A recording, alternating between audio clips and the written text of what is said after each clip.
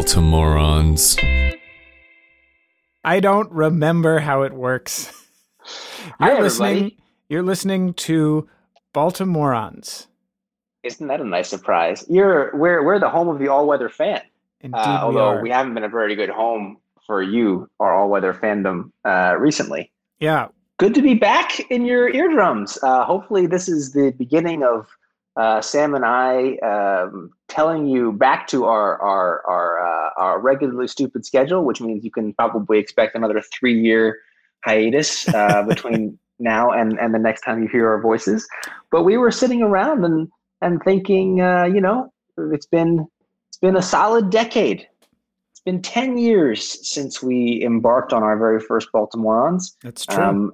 And for those of you who were around then, remember our original plan was to get a couple 100 million listeners and get everyone to throw in $1 and purchase the Baltimore Orioles and turn them into a nonprofit serving the city of Baltimore. I'm going to do a quick audit check, Sam. How are we doing on our fund to purchase Baltimore Orioles and convert them to a nonprofit serving the city of Baltimore? Just flipping through the logbook here, flip. And it looks like we have in the coffers $16. All right. $16. Those rates. That's I wonder how much the market value of the Orioles increased over that 10-year window. Can I say something that I don't understand? I would be willing to bet that in spite of the historic run of futility in which we are immersed, somehow I feel like the value has probably gone up. And I would like to talk for a moment, if I can, about Jeffrey Loria. Sure, that seems like a logical segue. Because let's go. Here's the thing, Smith. If you recall, Jeffrey Loria was the most tuned out, couldn't remember the name of his own catcher-ass owner of the Florida Marlins. Now the Miami Marlins, then the Florida Marlins. And he won famously 2 World Series, then set the team on fire, and has since sold it to the ownership group that now has Derek Jeter and a bunch of other morons involved in it. And he sold the team at something like I don't remember the percentage profit, but he bought it for like $300 million and sold it for close to $1 billion. And there was all this press at the time that was like, that Jeffrey Loria, he really played this well. And all that meant is that he turned a profit. That's all it meant. Right. That's all it meant. Even though he, from the perspective of like everything we would imagine would create value for a baseball franchise, he did none of it. And nobody went to, I don't think anyone has ever been to a Florida Marlins baseball game. They have, as far as I know, I have, let me think about this.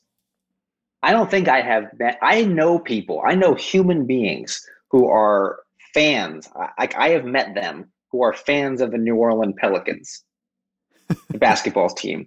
I don't think I know anyone who is a Miami Marlins fan. There aren't any. Derek Jeter is not even a Marlins fan. No, goodness, no. I don't think he watches the games. Nobody's ever bought a Marlins hat. None of these things have happened. And right. So basically, sports teams have become essentially a speculative device because there's a finite number of them, and when there is a finite number of them, and you have enough, the wealth gap is becoming such that there are enough people with $1 billion and nothing to do anymore because they're bored, then they're going to get in on this speculative device, and they are not.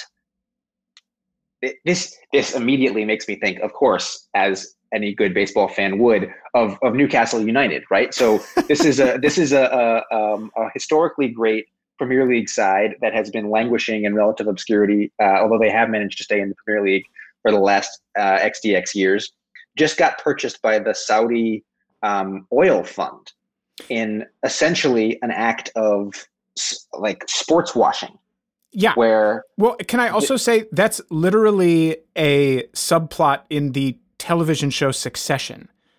Yeah. And it's supposed to be an exaggerated joke that, the scion of a media conglomerate and the scion of an energy conglomerate are like, it'd be funny as if we bought a football team.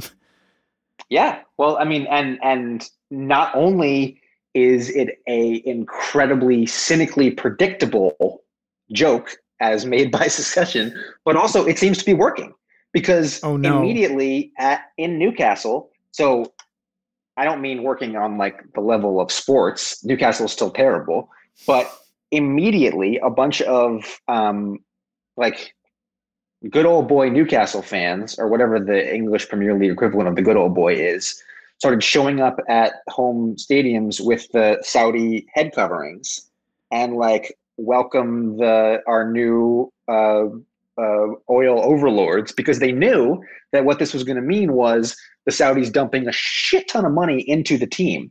So in that way, it's not exactly like the Miami Marlins scenario, but I think it is indicative of sort of like when you have a finite number of clubs or teams or something with like this, with the cachet of a big league shine on them, and you have a finite number of people with just googles of money, just an absurd amount of cash.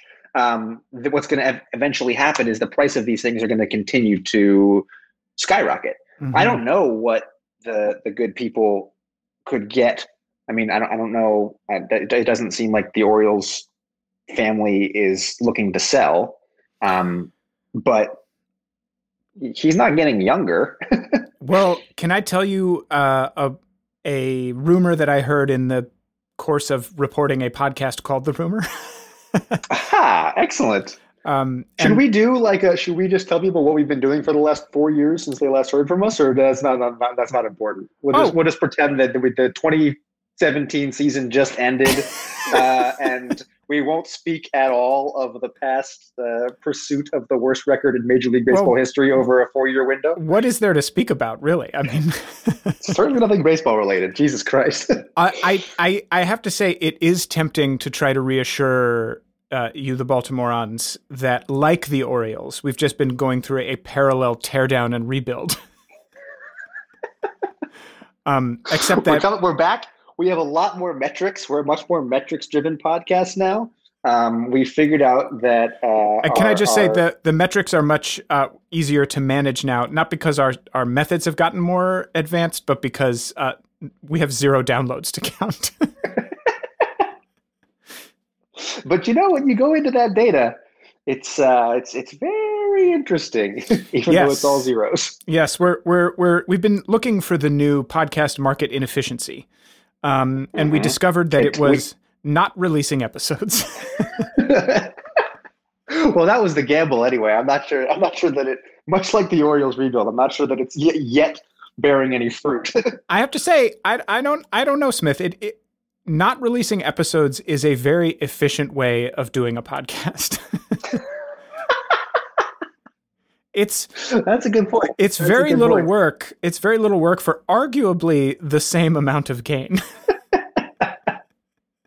That's a fair point. That's a very fair point. I'm no economist, but no, I do think we should say to people, while it is tempting to claim that we have been going through an extensive teardown and rebuild, as you will hear, there has been no rebuilding or refurbishing. The show is exactly the same as it was before, as evidenced by the fact that 3 minutes into it, Alan was talking about speculative financial products. And we still are not going to do any editing whatsoever. So actually, I think editing might actually be the new podcast inefficiency. Since the early days of Baltimoreans, if you think about the growth of the podcast industry, all that's happened is people have just gotten way, way into editing. More people have gotten Pro Tools and Shure SM7B microphones.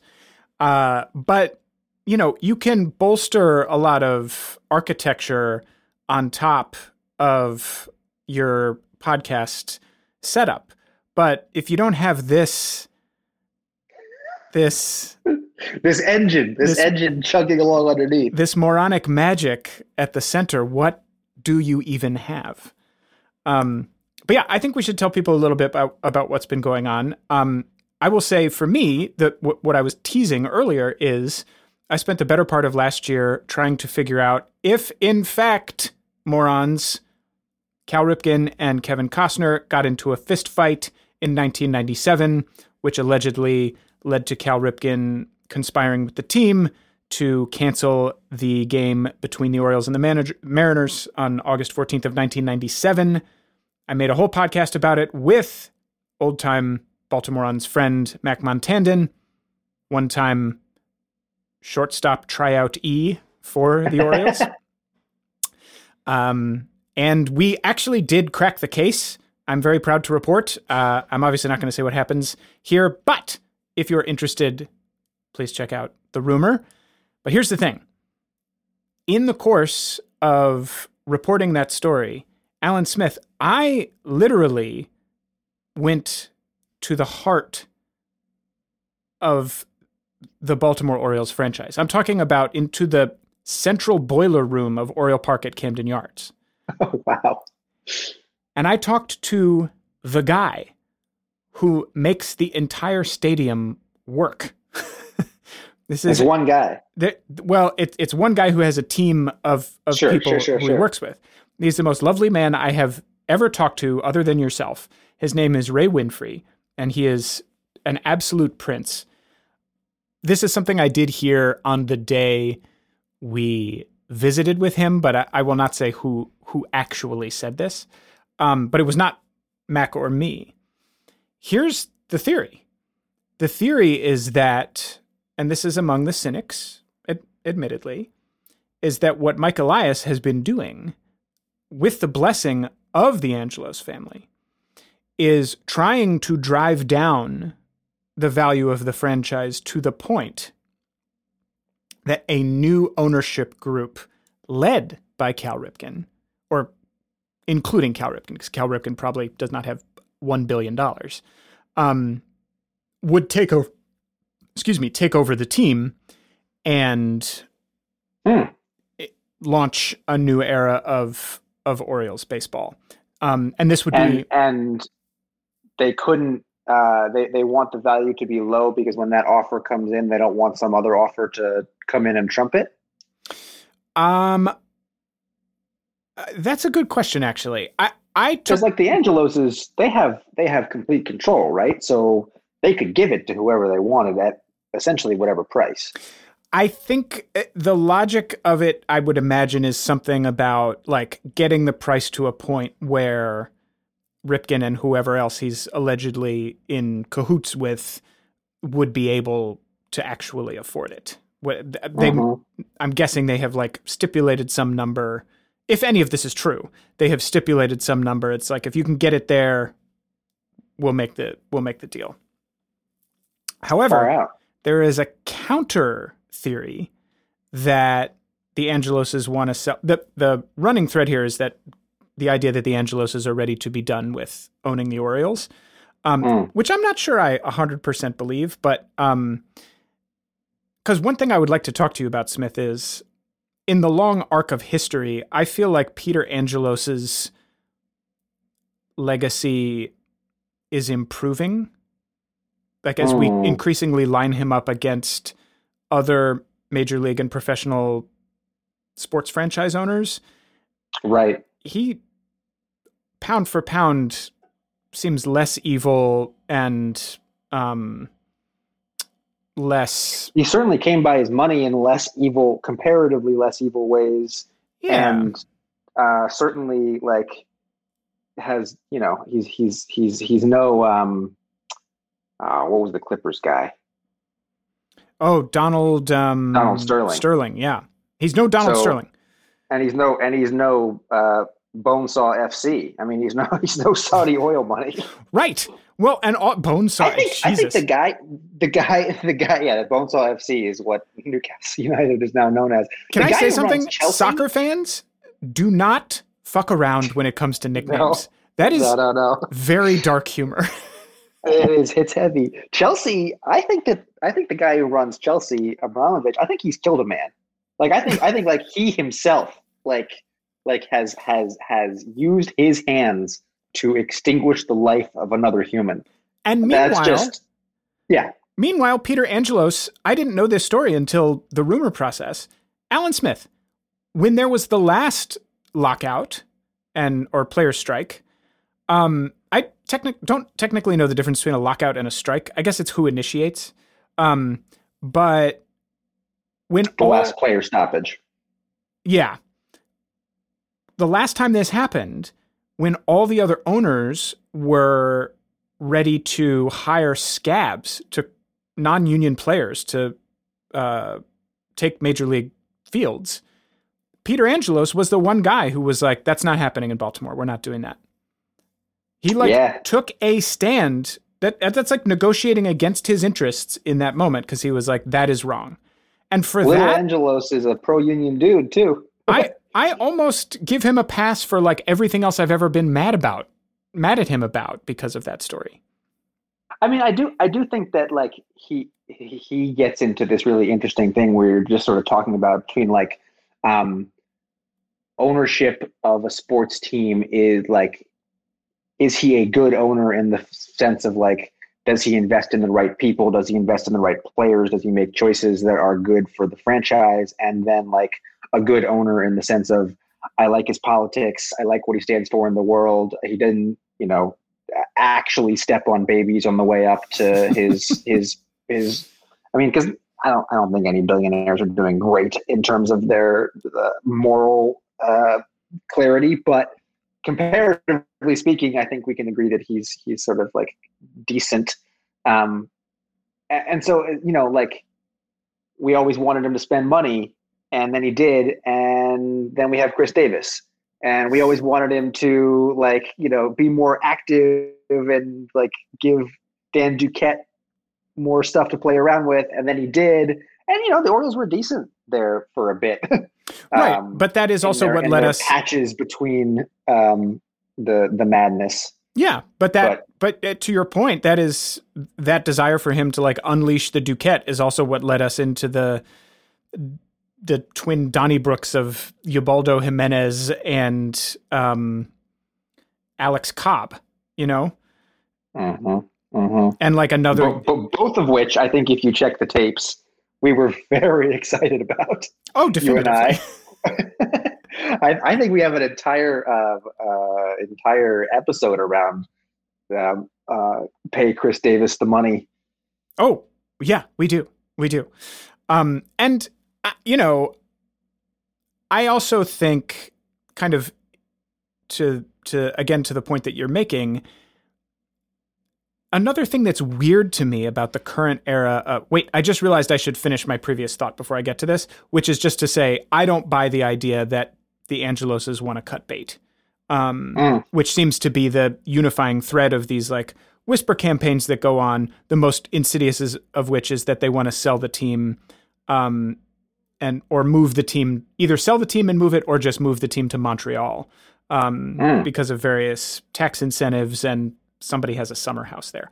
I don't know. I don't buy that, just because I just kind of don't think the Angeloses would do that to the city of Baltimore, stated for the record. Yeah. But in terms of what we were just talking about, but how fucked up is it that they could? Very, very. Just to go back to the Baltimore Orioles should be a nonprofit serving the city of Baltimore. Just the notion that the Angeloses in any way have the like that is a potential option, right? That the Seattle Supersonics now play in Oklahoma City. It's not great. I don't like it. No. Anyway, it's not unpin good. your pin. We're going to need more than Mancini bucks to get there, though. By which I mean trade Mancini's jersey number is 16. I think. So the other thing you can really tell our run sheet is tight, Baltimore. You can really tell. Does Trey Mancini still play for the Baltimore Orioles? Somebody check the books on that. Intern Scotty, get on it. Nobody plays for the Baltimore Orioles right now. That's true. That's true. No major league players technically per MLB.com currently even exist. Alan Smith, do you know about this? No. All names, photographs, and references to current players have been removed from MLB.com. Because of the stoppage? Yes. It's some... Wow. There's an article about it on The Athletic that is very, very funny to read because The Athletic basically went and talked to a bunch of people who have been on both sides of various labor disputes and were like, why did MLB do this? And the universal response was, I have no idea. It makes no sense. If anything, it gives the players more leverage. That is very confusing. So that's a good read, if anybody is curious. But the other thing that kind of bugs me about the narrative around the Orioles right now is, yes, we are tanking. That's obviously what's happening. There's no ifs, ands, or buts about it. There is zero effort being made and zero money being spent to field a competitive team right now for the sole purpose of stocking the farm system. And that is, by all accounts, working. We have what is thought of as one of the top 5 farm systems in the league right now. Adley Rutschman, still don't know how to say it, is coming up this season. Everybody's excited. I personally remember that I was supposed to be excited about Matt Wieters and remain skeptical. But well, I will say before you get to your but, I will say I personally am excited for somebody who might be on a team that I eventually root for, which is to say, we've spent 2 years, 2 years away from being 2 years away. And I enjoyed the Cedric Mullins experience as much as the next fella. But I don't think that anybody who's on this current roster is going to be on the roster that at some point competes for a divisional title. Yeah. So it's been hard to invest even in the sort of narratives of these stories because these guys aren't even going, we're not even supposed to invest in these guys. These guys just are literal replacement level players who will be replaced on the way to something more meaningful. So I'm excited for him to come up and to get a look at him just because I'm excited to have one data point which might be on a team that is good at some point. Yeah, exactly. And I think you're right. I mean, Cedric Mullins, if he has even half the season that he had this year, this past year, will not be an Oriole on August 1st. He won't. He's going to get traded. But hopefully one of the prospects that he gets traded for will join Adley on that team that you are aspiring to. What was going to come after my butt was, which is a funny way to begin a sentence. I feel like this whole narrative about how tanking is bad, tanking is one of the issues at the center of the whole collective bargaining dispute right now. We're getting raked over the coals for tanking when in recent years, Houston tanked their way to becoming a dynasty, albeit a cheating-ass dynasty. And a number of other teams have done the same thing, where they were just god-awful for a little while until they could restock their farm systems. And when it happened on those teams, everybody gave them credit for solving the riddle, finding the loophole in the system and doing what needed to be done to return to competitiveness. All of a sudden, when we do it, it's a symbol of the end of integrity in the sport. That ain't fair. Yeah.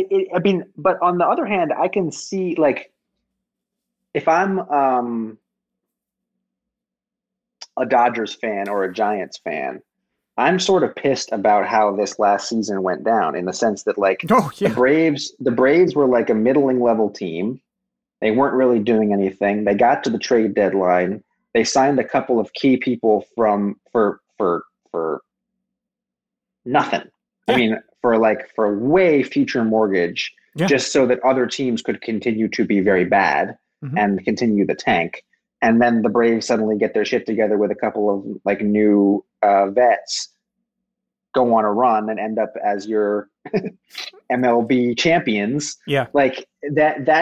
I think it's frustrating. It's probably frustrating from the perspective of not just the tankers, but the tankies or the people who are sort of getting cheap Cedric Mullins level talent just so that a team can continue to be bad.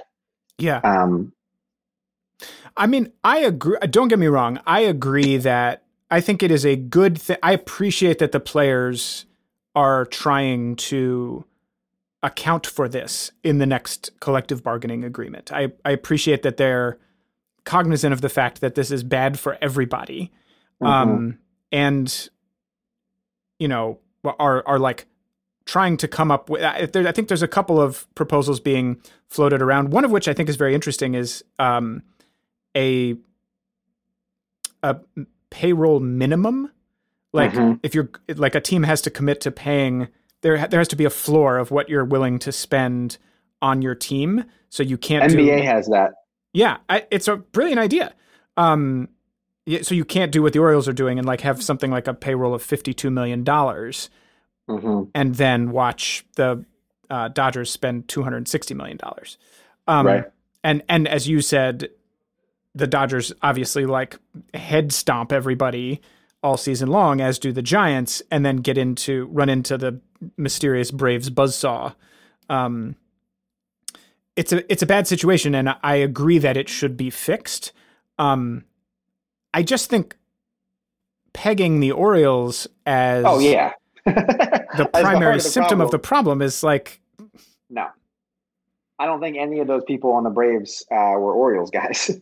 Yeah, except for Markakis, of course, but that's not the same scenario. No. He's gone now. He didn't get a World Series ring, right? No, he retired before 1 year too early. Damn. 1 year too early. That's a shame. Now, here's a question for you, Alan Smith.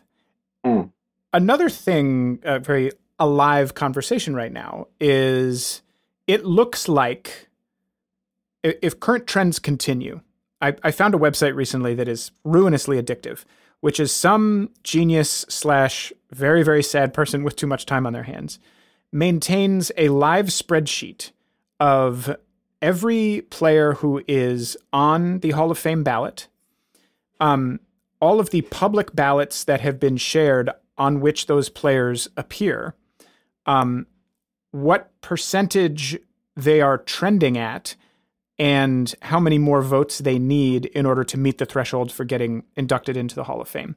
And it's updated live every time a new ballot is shared. And if current trends continue, it is looking like Barry Bonds and Roger Clemens will get into the Hall of Fame this year. Huh. And meanwhile, there is a parallel conversation happening about how if our standards for the Hall of Fame are changing because we have this just vast stew of steroid-tainted players that we're going to be sorting through for the next couple of ballots, and traditional pitching metrics have changed so much, and it's making those things more difficult to evaluate. And so there's this whole new way of looking at like who's a Hall of Famer, and a lot of this conversation right now is centered on Jimmy Rollins, who by wins above replacement just isn't a Hall of Famer. He's at like 46 or something like that. But there's all these other factors that, you know, his offensive stats for shortstops are right up there with Cal and the best shortstops of all time. He's like fourth on a bunch of top 10 lists for shortstop offense. He won an MVP award. He was like a seminal part of a World Series team. How do you not put that guy in the Hall of Fame? But I've been thinking about Nick Markakis in a similar vein recently because by the numbers, wins above replacement included, Markakis is right there with Jimmy Rollins. But he's not a Hall of Famer. It doesn't seem like there's ever going to be a conversation about Nick Markakis. I don't even know if he'll ever appear on the ballot. You know what I mean? That's really interesting. Yeah, I mean, I guess I feel like the shift in how baseball is played right now is so dramatic in terms of like 3 true outcomes and number of home runs. I mean, the Orioles, what is it like? They're moving the outfield so that people hit fewer home runs against us, maybe goosing a few numbers so that they can sell a few more medium grade pitchers for slightly more in the middle of this season. that all to me says that like the degradation of the sort of like numbers only case is going to continue. Yeah. Like the it's going to be more and more apples to oranges in terms of how we compare players from different eras. And it seems to me like the steroid era is the steroid era, right? And like that is maybe only comparable to other people in that era, just in the same way that Markakis and Rollins might only be comparable to each other and not some like, I don't know, not somebody who's playing right now, because the things that they brought to the table were not the same value and not the same thing. Yeah. Doesn't really seem to me like a lot of people who were in the early Hall of Fame would have been very good baseball players now. Yeah, well, a lot of them played before the league was integrated, you know. Right. I feel like just put them in tiers. Just put them in decades. Mm-hmm. You made it for this set of rules, right, in this right. moment. And then you have an elite wing, right? And in the elite wing are, you know, that's where Willie Mays is. That's where Mike Trout is. That's where Griffey is. That works for me. But this, of course, being baseball, then like they'd also be like, well, if you can buy different tiers of passes, and you have to buy a platinum pass if you want to visit the elite wing. Right. Cut to me buying the elite wing pass instantly. I guess the thing I wonder with Markakis, and this is purely a thought experiment, is let's say, because if you recall, 2012, the year we started this very podcast, imagining that we were signing on for a year of mediocrity, chronicling mediocrity at best, which ended up being the magical wildcard season. The year of McLouth, as I like to think of it. Yeah. Wow. Wonder what he's up to. What I'm wondering is, so that was the year that Markakis got hurt and was out for the playoffs. Right. And I can't help wondering, let's say he had not been hurt. He had gotten to play in the playoffs. Because of his presence, we won the World Series. I realize I'm really some big sliding doors. overestimating perhaps the potential impact of Nick Markakis on the 2012 team. But let's say that had happened and he had this magical postseason run. The Orioles won the World Series, and let's say he won an MVP. And nothing else changed. But let's say he, he's a Hall of Famer. You think so? Yeah. Yeah. Yeah.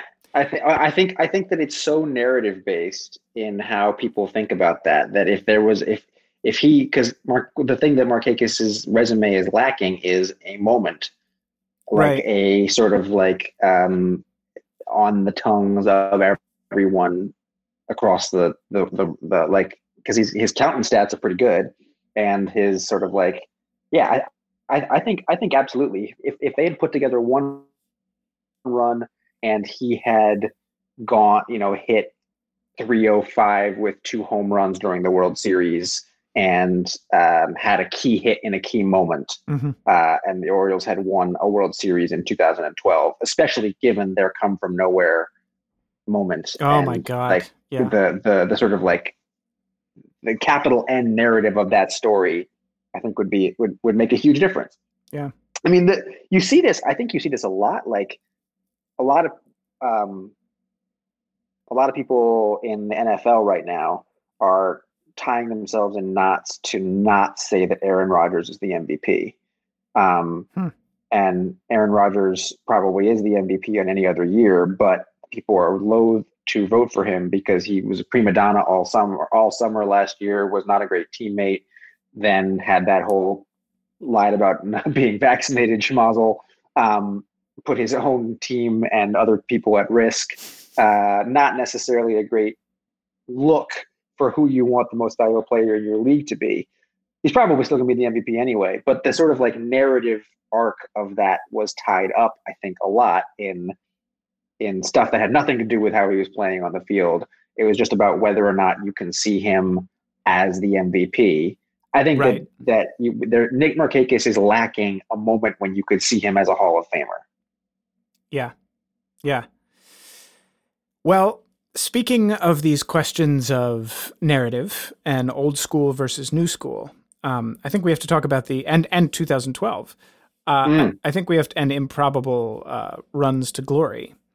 I think we have to talk about the elephant in the room, Smith, which is that we're changing the name of the podcast. We're the Buckamorons now. The Buckamorons. We live once again in Showalter country. It's very exciting. It's very exciting. I haven't gone as far as you. I have not purchased a Mets hat yet. But as longtime Baltimore Morons listeners will know, Sam and I both live in Brooklyn. We're both have been here for years upon years now, and have steadfastly refused to adopt New York teams in any of our rooting interests. But I think this might be the year that I become a Mets fan. You're already all the way in. Huh? Come in. The water's fine.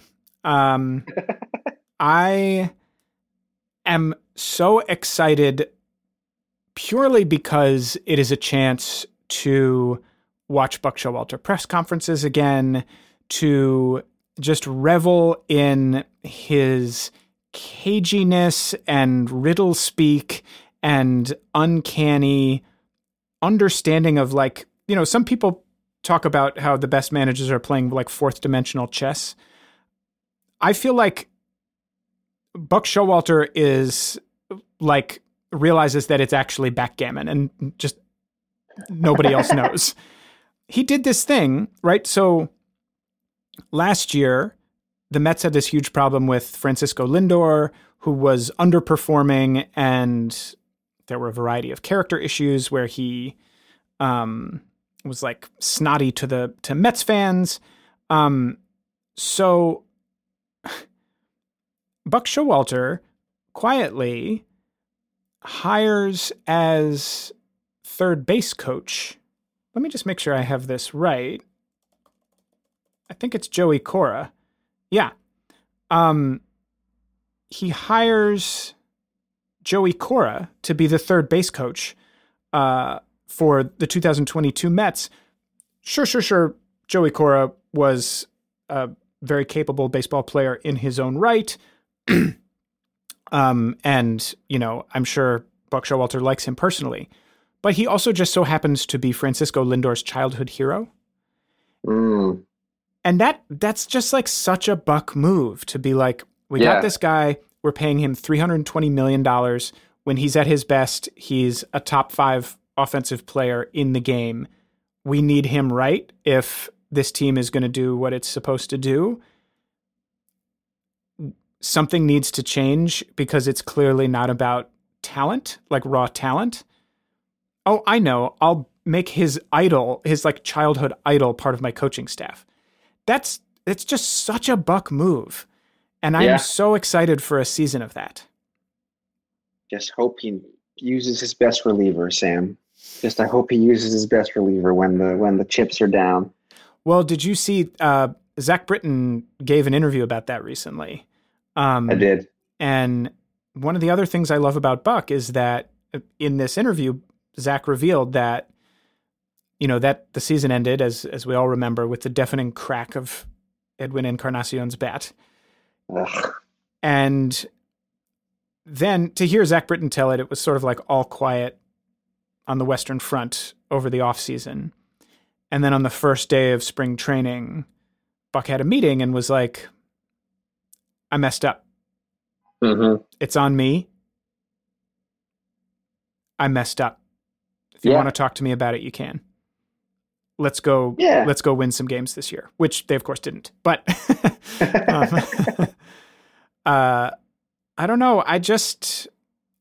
There aren't too many people in sports or in anything really where you can think of so many stories off the top of your head that are that charming and appealing and honorable, not to be too cheesy about it. Do you think that the rest of the Mets organization is one that you are in your dipping your toes into the water? Do you feel like they're No. exciting or desirable in any way? Well, I mean, Exciting. there are definitely some players who, I mean, the idea of getting to inherit Jacob deGrom fandom. I mean, he's like Matisse, you know. I mean, he's the most skilled craftsman on a pitcher's mound that we have in the game right now. It's absurd. I think Pete Alonso is going to be a fun guy to root for. He just seems like a real, I feel like I feel like there is probably a 60 homer season in Pete Alonso's future. And I'm excited to get to be paying close attention when that happens. I think, you know, if Lindor can get his head on straight, he seems like mercurial in the same way that Manny Machado was mercurial, but Manny Machado at his best was one of the greatest joys of my young life. Yeah. And then, you know, there's a whole range of other players whose names I'm still learning, who I mean, I think like Brandon Nimmo, for example. I feel like the Mets have this like stable of guys who do all the things that we've always wished Orioles players would do. They're sort of like, they don't swing for the fences. They don't hit a lot of home runs. They just like always hit 280, always get on base 35 to 39% of the time, play a bunch of different positions and hit at a bunch of different parts of the lineup. And I've never gotten to closely follow a team that's constructed that way. And I've never gotten to see Buck Showalter have that sort of Swiss Army knife flexibility set at his disposal. So all of that's really exciting to me. The ownership of the Mets is horrifying. And is all of the worst parts of this, you know, robber baron Gilded Age environment that we love to rail about on this program. The only good thing, and I forgot the biggest one of all, like I get to be a Max Scherzer fan this year. That's true. There are few people on planet Earth who are more badass than Max Scherzer.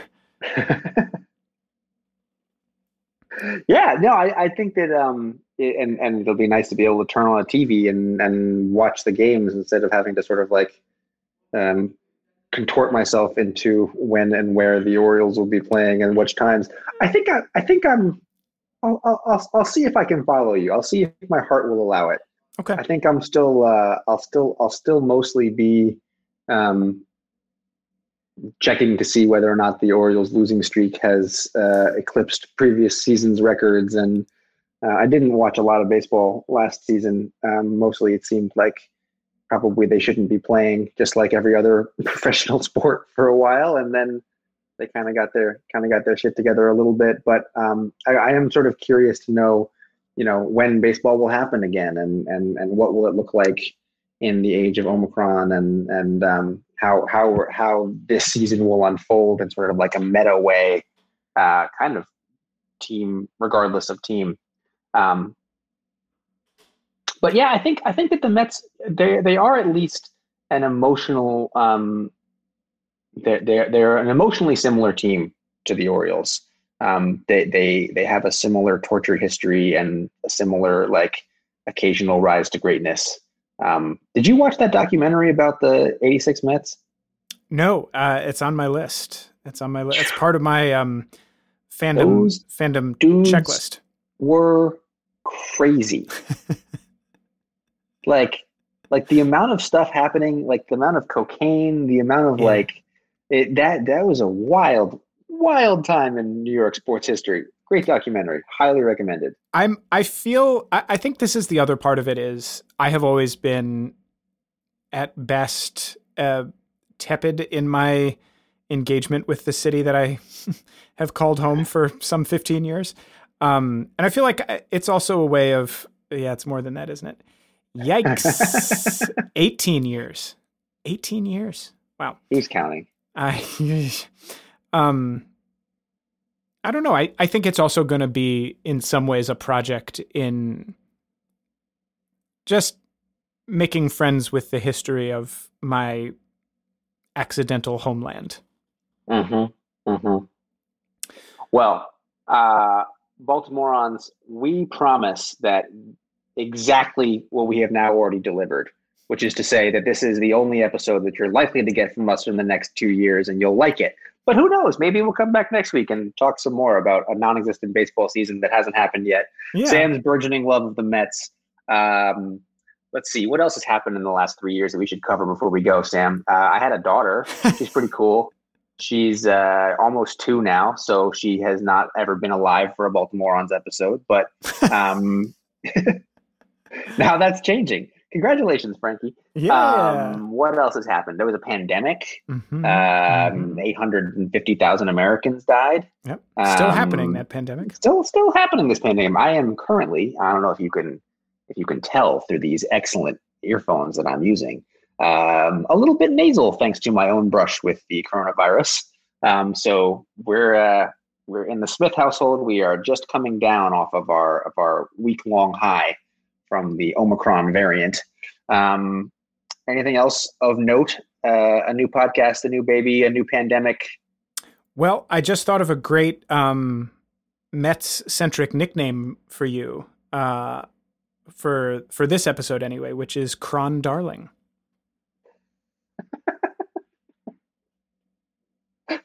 I'm not quite sure that's Henry Urrutia worthy, but Ron Darling did play for the Mets, right? Let's go ahead and go out on that.